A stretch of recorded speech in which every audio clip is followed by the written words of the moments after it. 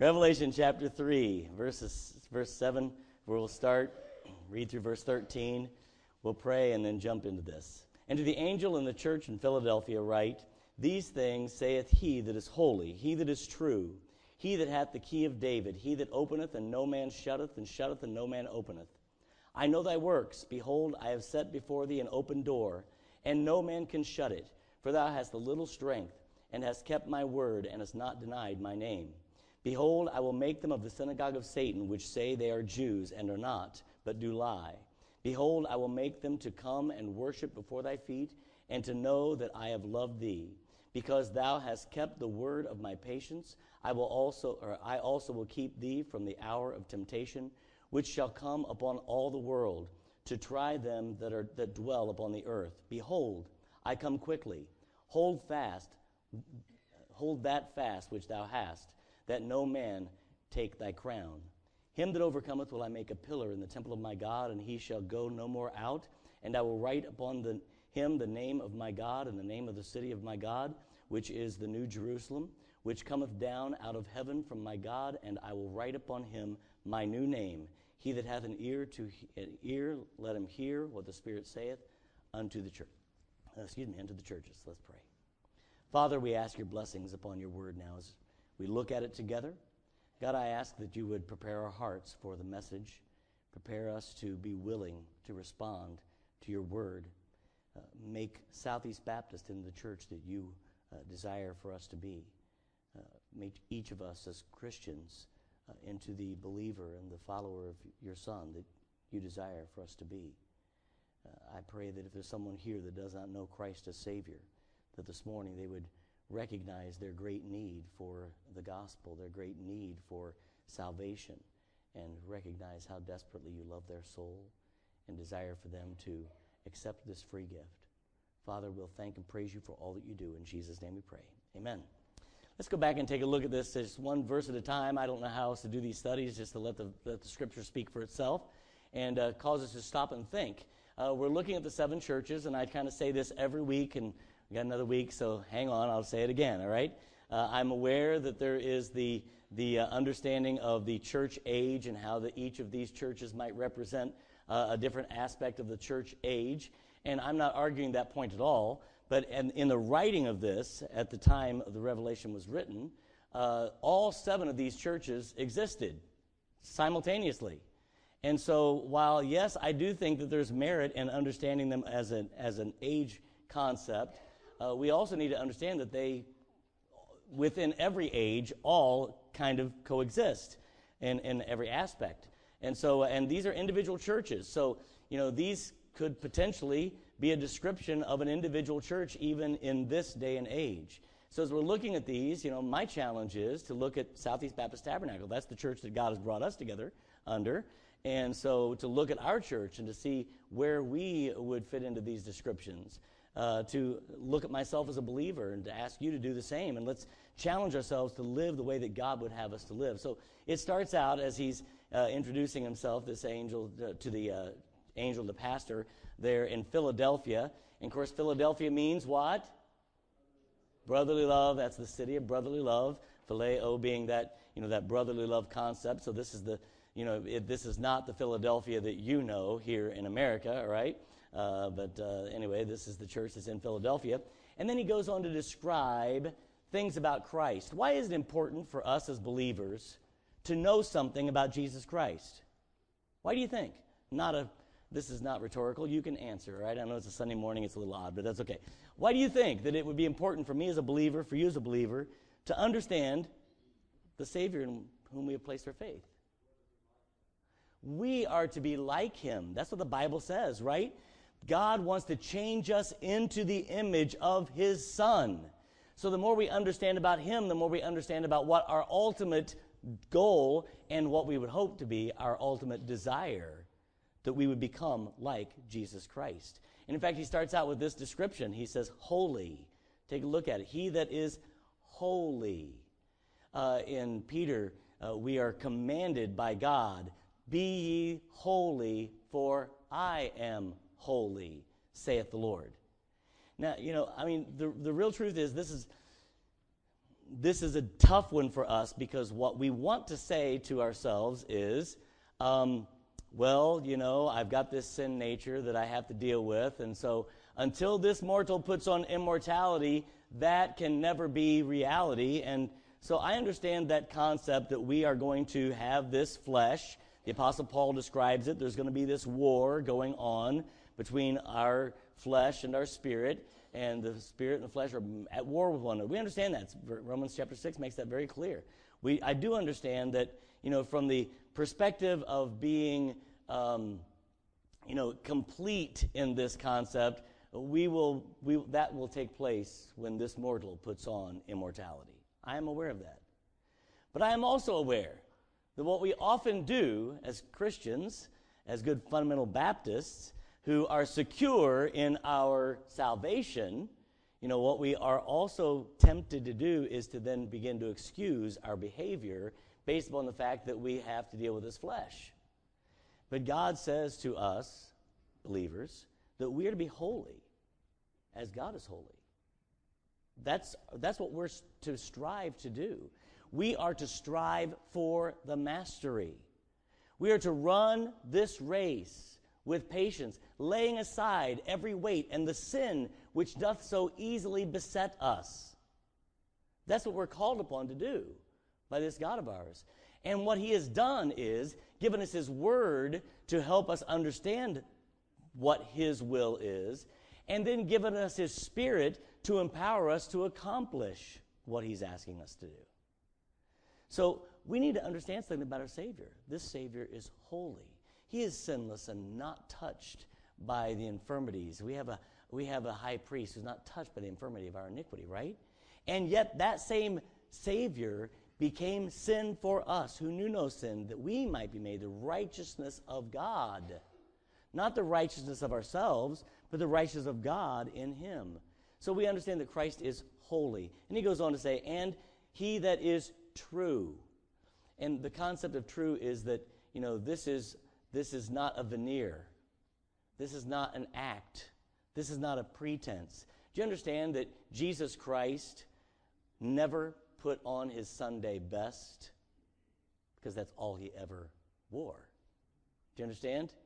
He did not, like our Christianity today, say, okay, today's Sunday, so we put on our Sunday face, and then we go to church and play out the role. That was never Christ. One of the things, if you were here last Sunday night as we had our camp service, one of the recurring things that was spoken in our testimony was a service that the pastor or the evangelist had preached that was entitled Good, but Not Godly. And the concept of that, what he was getting at was this. What we tend to do in our modern day Christianity is we have this list. Okay, my hair's cut right, check. I'm wearing the right clothing, check. I've got, the right kind of shoes on, check. And we've got this checklist. And so we walk into church and saying, hey, I'm okay. I'm doing everything that is expected of me. And so we achieve being good from man's perspective. People look at us and say, oh, wow, look, there's a good Christian. He's doing the checklist. Had my devotions, check. We're just simply checking things off of a list. But the difference between, think this through. Jesus Christ never had to consider a checklist. When you're godly, then goodness flows out from you. You understand? Goodness is the natural outflowing of godly. And so when we allow God to change our character, then we become true. We're the same inward as we are outward. We're allowing God to make us not just good in that we've checked off some lists and we meet everybody's expectation. No. We are now behaving in such a way not to check off of a list, but because our character brings about a certain behavior. Good versus godly. And the Savior that we serve, yes, he is good, but he is good because he is godly. He is true. He's the same inside and out. He is holy. But what else do we find out about this Savior? It says, he that hath the key of David openeth, and no man shutteth. Shutteth, and no man openeth. What basically this is describing is omnipotence. We have a Savior who is beyond man's power. By the way, this should not scare you. This should actually encourage you. What we tend to do sometimes with God is we want to understand God.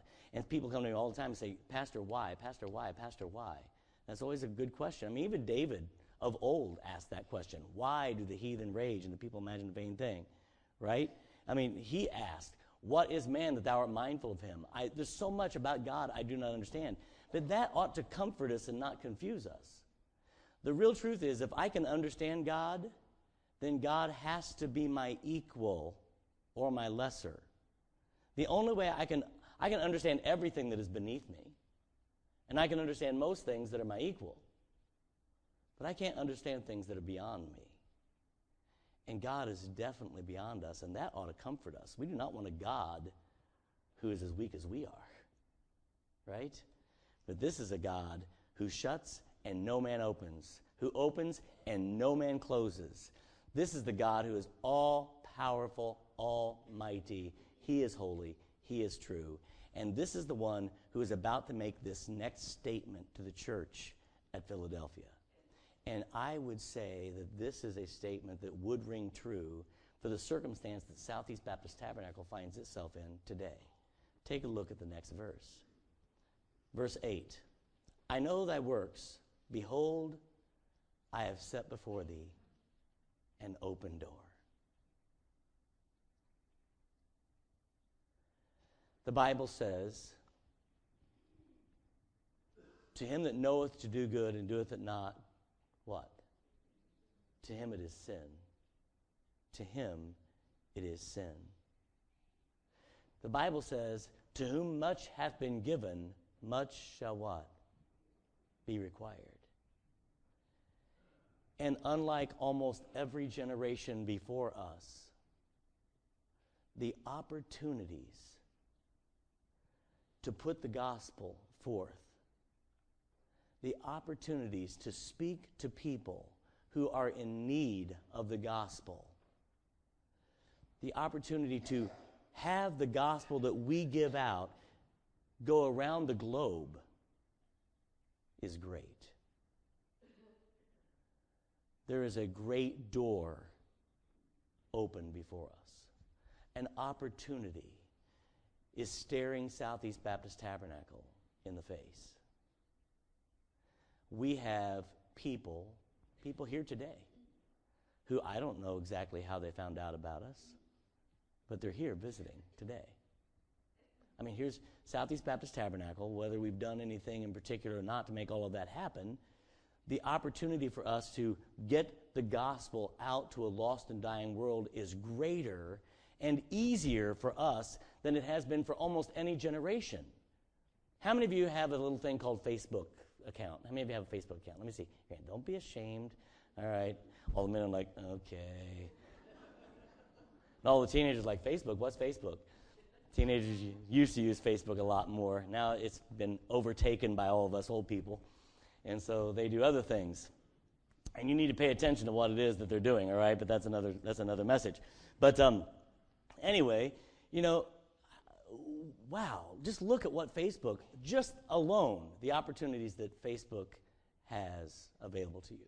Now, I have a lot of friends on Facebook. I speak different places, and people find me, and so I don't know how many I have. It's like 1,800 friends on Facebook. I don't have 1,800 friends. I have 1,800 friends on Facebook. You understand the difference, right? It's Facebook friends, right? Who is that person? I don't know. They're my Facebook friend.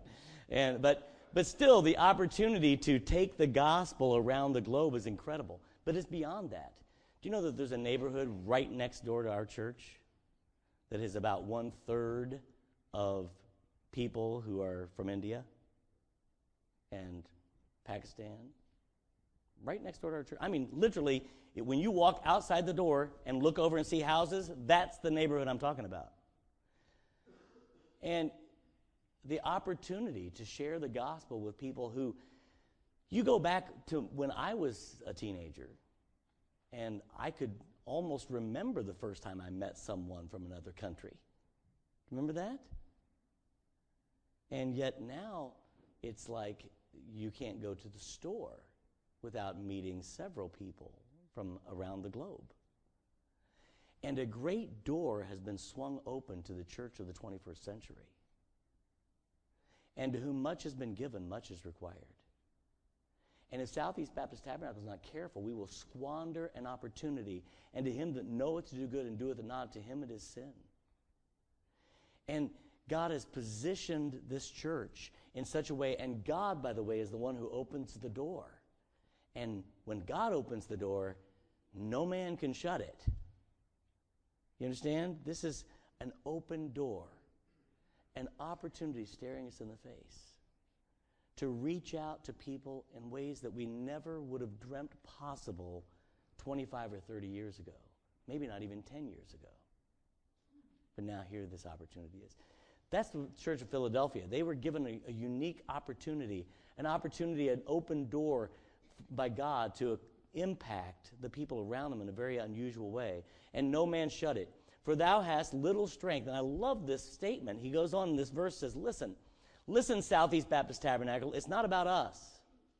If we think that we're going to go out there in our own strength and reach people with the gospel, we're missing the message of the Scripture. Without him, I can do nothing. And it's not about the strength that we have. Remember, he just described himself as the Savior who has such power that he opens the door and no man can shut it. And he shuts the door and no man can open it. It's not about our strength. It's not about our ability. It's not about our talent. It's not about our, how we present things. Years ago when I first got saved, I hope this was just in the church that I was in, but it may have been in every church at the time. I don't know. I got saved in the 1970s.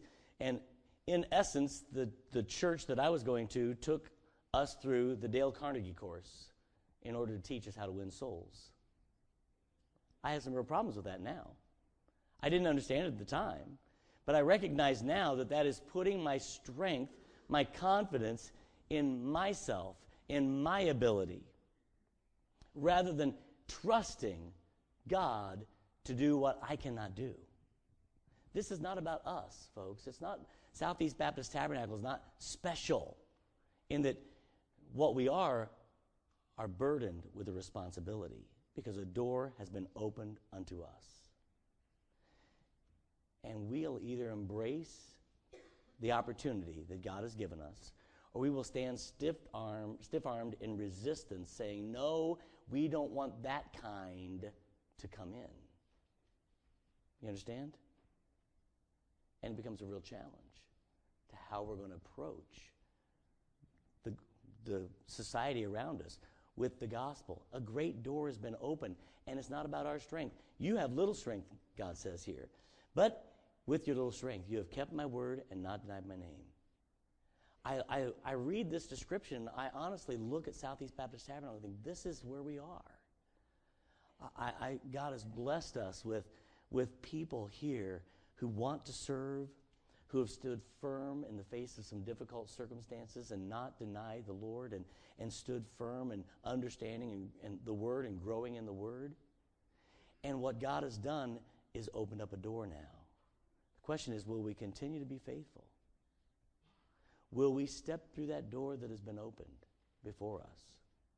Not depending upon ourselves. See, here's what we tend to do if we're not careful. Oh, what will our church look like? I don't like change. I don't deal with change very well. What will our church look like if we reach out and all of these people actually start responding to the gospel? Wouldn't that be awful? And all of a sudden we become worried because we're still trying to figure this out in our own strength. And that's not our job. It amazes me how many Americans will give money for someone to go over there and send and give the gospel to people in a foreign land. But when those same people come here, there's all of a sudden resistance. Why are they here? Well, why is irrelevant. The truth is an open door to the church to share the gospel in a very unusual way. Go on to verse 10. Because, he says, thou hast kept the word of my patience, I will also keep thee from an hour of temptation, which shall come upon, I'm sorry, I skipped verse 9. Behold, I will make them of the synagogue of Satan, which say they are Jews and are not, but do lie. Behold, I will make them come and worship before thy feet, to know that I have loved thee. And here's what God is going to do. Here's what God's promise is to this church. Not necessarily Southeast. I'm aware this is the Church of Philadelphia, all right? But here's what God promises. God says, as you step through that door, as you remain faithful, as you keep my word and don't deny my name, here's what I'm going to do. I'm going to help those people who you have hitherto counted as enemy. I'm going to help them see how much I love you. And I'm going to use how my relationship with you to impact them. And they will be impacted by what they're seeing God do in our lives, what they're seeing God do in this ministry of Philadelphia. And he says, I will make them. Now, God's not perpetuating the worship of men here, but he says, I am going to humble these people before you. You do not have to worry about what these people are. What you have to do is be faithful to my word. And I will use that, and I will prove to them how much I love you. And I will show them that. Verse 10 says, why? Because thou hast kept my word, the word of my patience. I will also keep thee from the hour of temptation. And this is an amazing statement. This hour of trial, this hour of temptation is a trial, will come upon the whole world. Look what it says. Which shall come upon all the world to try them, as a trial, them that dwell upon the earth. But God says, to those who are faithful, those who are willing to go through this door, while this temptation and this trial is going to come upon the whole world, it will not touch the church at Philadelphia. Wow, that's huge. Is it important that we be faithful to God? Is it important that we keep God's word? Is it important that while we look at ourselves and say, I do not have the strength, that we get up and walk through that door anyway? It is. And as a result, God honors us, shows everyone how much he loves us by putting that hedge about his people. It's an amazing thing that God does for this church in Philadelphia. And again, while I know that there's a church age concept here, they all existed at the time John was writing. And the promise was given to this church in Philadelphia. I wonder how much God views what he is doing in the 21st century American church. How much God views this door as being open. Now, from a political standpoint, hear me out. Politically, I think that people who are coming here illegally should be sent back to their country of origin and brought back legally. All right?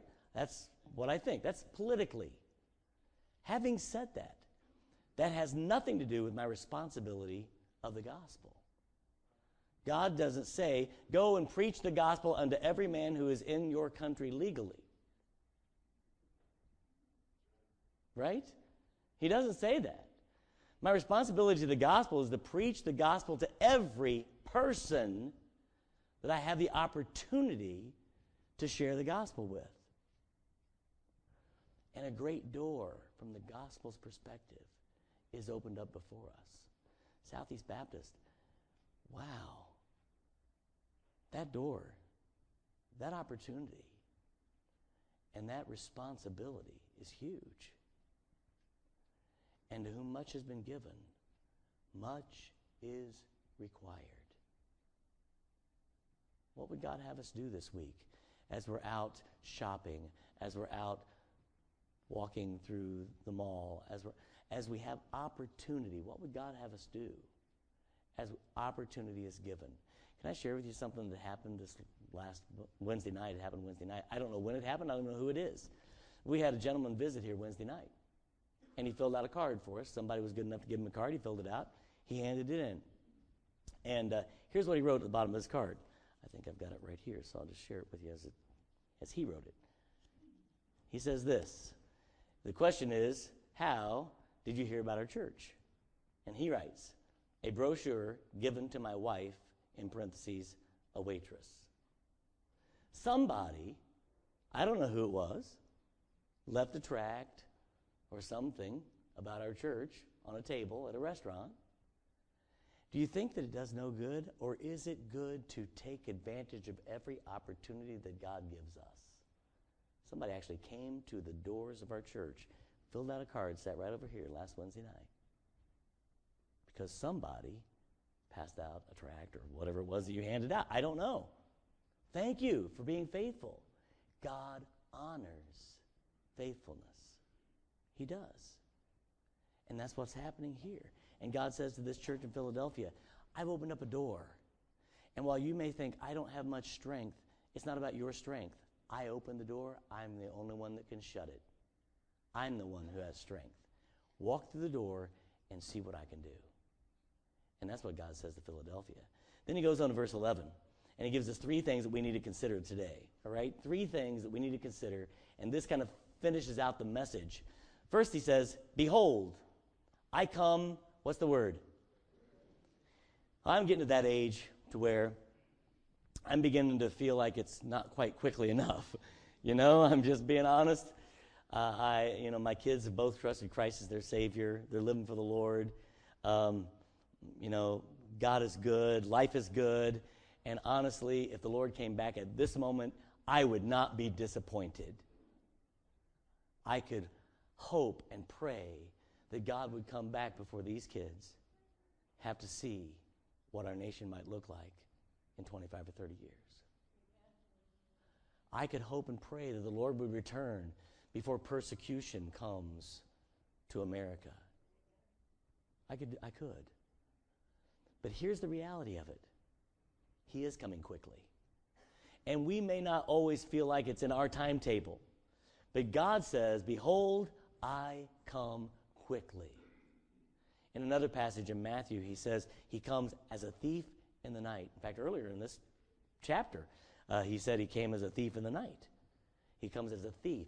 He's going to come upon us quickly, unexpectedly.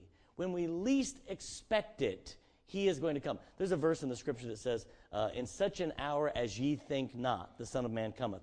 And I describe this to your teenagers. I often do this for TNT, something along this line. But I didn't this year, so here you go, teenagers. You get a freebie. So in such an hour as ye think not. And so here's the question. What hour would that be? And here's what I believe. The most logical hour for the Lord to return is the next one. Because not a one of us sitting here really think the Lord's going to come back in the next 60 minutes. Because if we did, we wouldn't be doing what we're doing. You understand? The most logical time for the Lord to return is the next 60 minutes. And after that, you know what the most logical time is? The next 60 minutes. That we would live as if the Lord's return is at any moment, not at any year or even any day. He's coming quickly. And when he comes, all of us will then be called upon to give an account of the deeds we've done in this body, whether it be good or whether it be evil. All of us who know Christ as Savior are going to be called upon to do that. And so he says to this church, hey, listen, the door is open. And this is not a mistake that he puts this statement in there right after the open door statement. The door is open, and behold, I come quickly.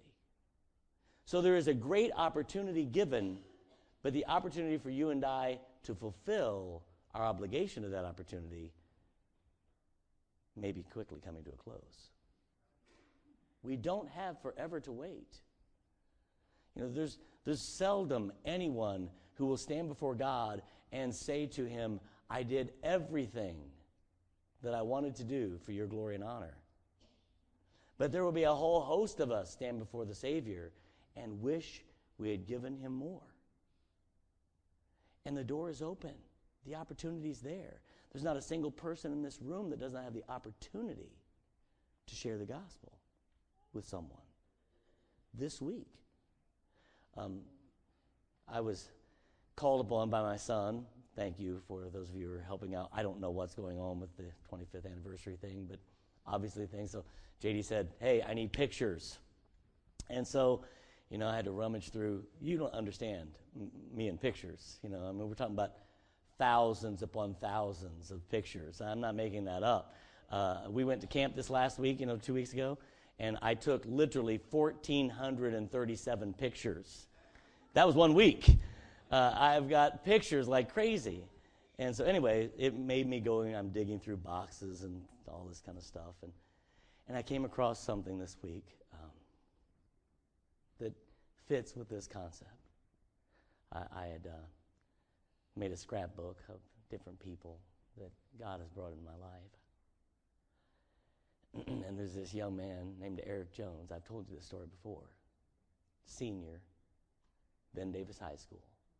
Came to our youth group twice. And both times he came to our youth group, I knew I needed to share the gospel with Eric Jones. I knew. I mean, it was as if God himself had spoken it aloud. He didn't. It was like, John, tell him the gospel. And I was afraid I would scare him away. And our youth group needed a senior from Ben Davis High School, I thought. And 2 weeks later, I was doing his funeral. As he was in an accident coming out of school, almost was decapitated. His mom, who I'd never met, called me up and said, we've never met, but Eric's told me so much about your church, and I know he wants you to be here. I run up to Methodist Hospital, and I'm there with him as he breathes his last breath. And I never shared the gospel with him. And a great door was open. But I failed to walk through it. In Southeast Baptist, a great door is open. But the Lord is quickly coming back. And whether it's by death or whether it's by rapture, our chance, our opportunity to step out in faith and walk through that door is vanishing quickly. He goes on to say, not only is this great door open, but he says then, because this great door is open, because I'm coming quickly, hold fast which thou hast. Hey, it is not time to quit. The Bible says we ought to be not weary in well-doing, lest we faint, lest we quit. It is not time to give up on Christianity. It is not time to give up on whatever life is pushing us toward. We have a God who is so great that when he opens the door, no man can shut it. When he shuts the door, no man can open it. That's the God that we serve. And he has not deserted us. And what we need to do instead is to take upon ourselves the mantle of responsibility, walk through this great door that is open, recognizing that our time is running short, and hold fast to that which we already have. It is not time to throw in the towel. I've tried winning this person to the Lord. It's time. No, it's not time to quit. It is time, knowing the Lord's return is imminent. It is time for us to be faithful to the job he's called us to do. Hold fast that which thou hast. And then he goes on to say this last thing. And this is a tough one. That no man take thy crown. I say, what? Listen, I'm not the one that said it. This is what God said, right? And what he's saying is, when this same God, this giver of the crown, right? If no man can shut the door he opens, then no man's going to wrest the crown from his hand. I understand that. But this I understand. That you and I can throw away the crown that is available to us. The Apostle Paul said, I fear lest I myself should be a castaway. Remember him saying that? That it is great for you and I to enter the race. It is great for you and I to run the race. But folks, if we do not finish the race, then entering and running become of no value.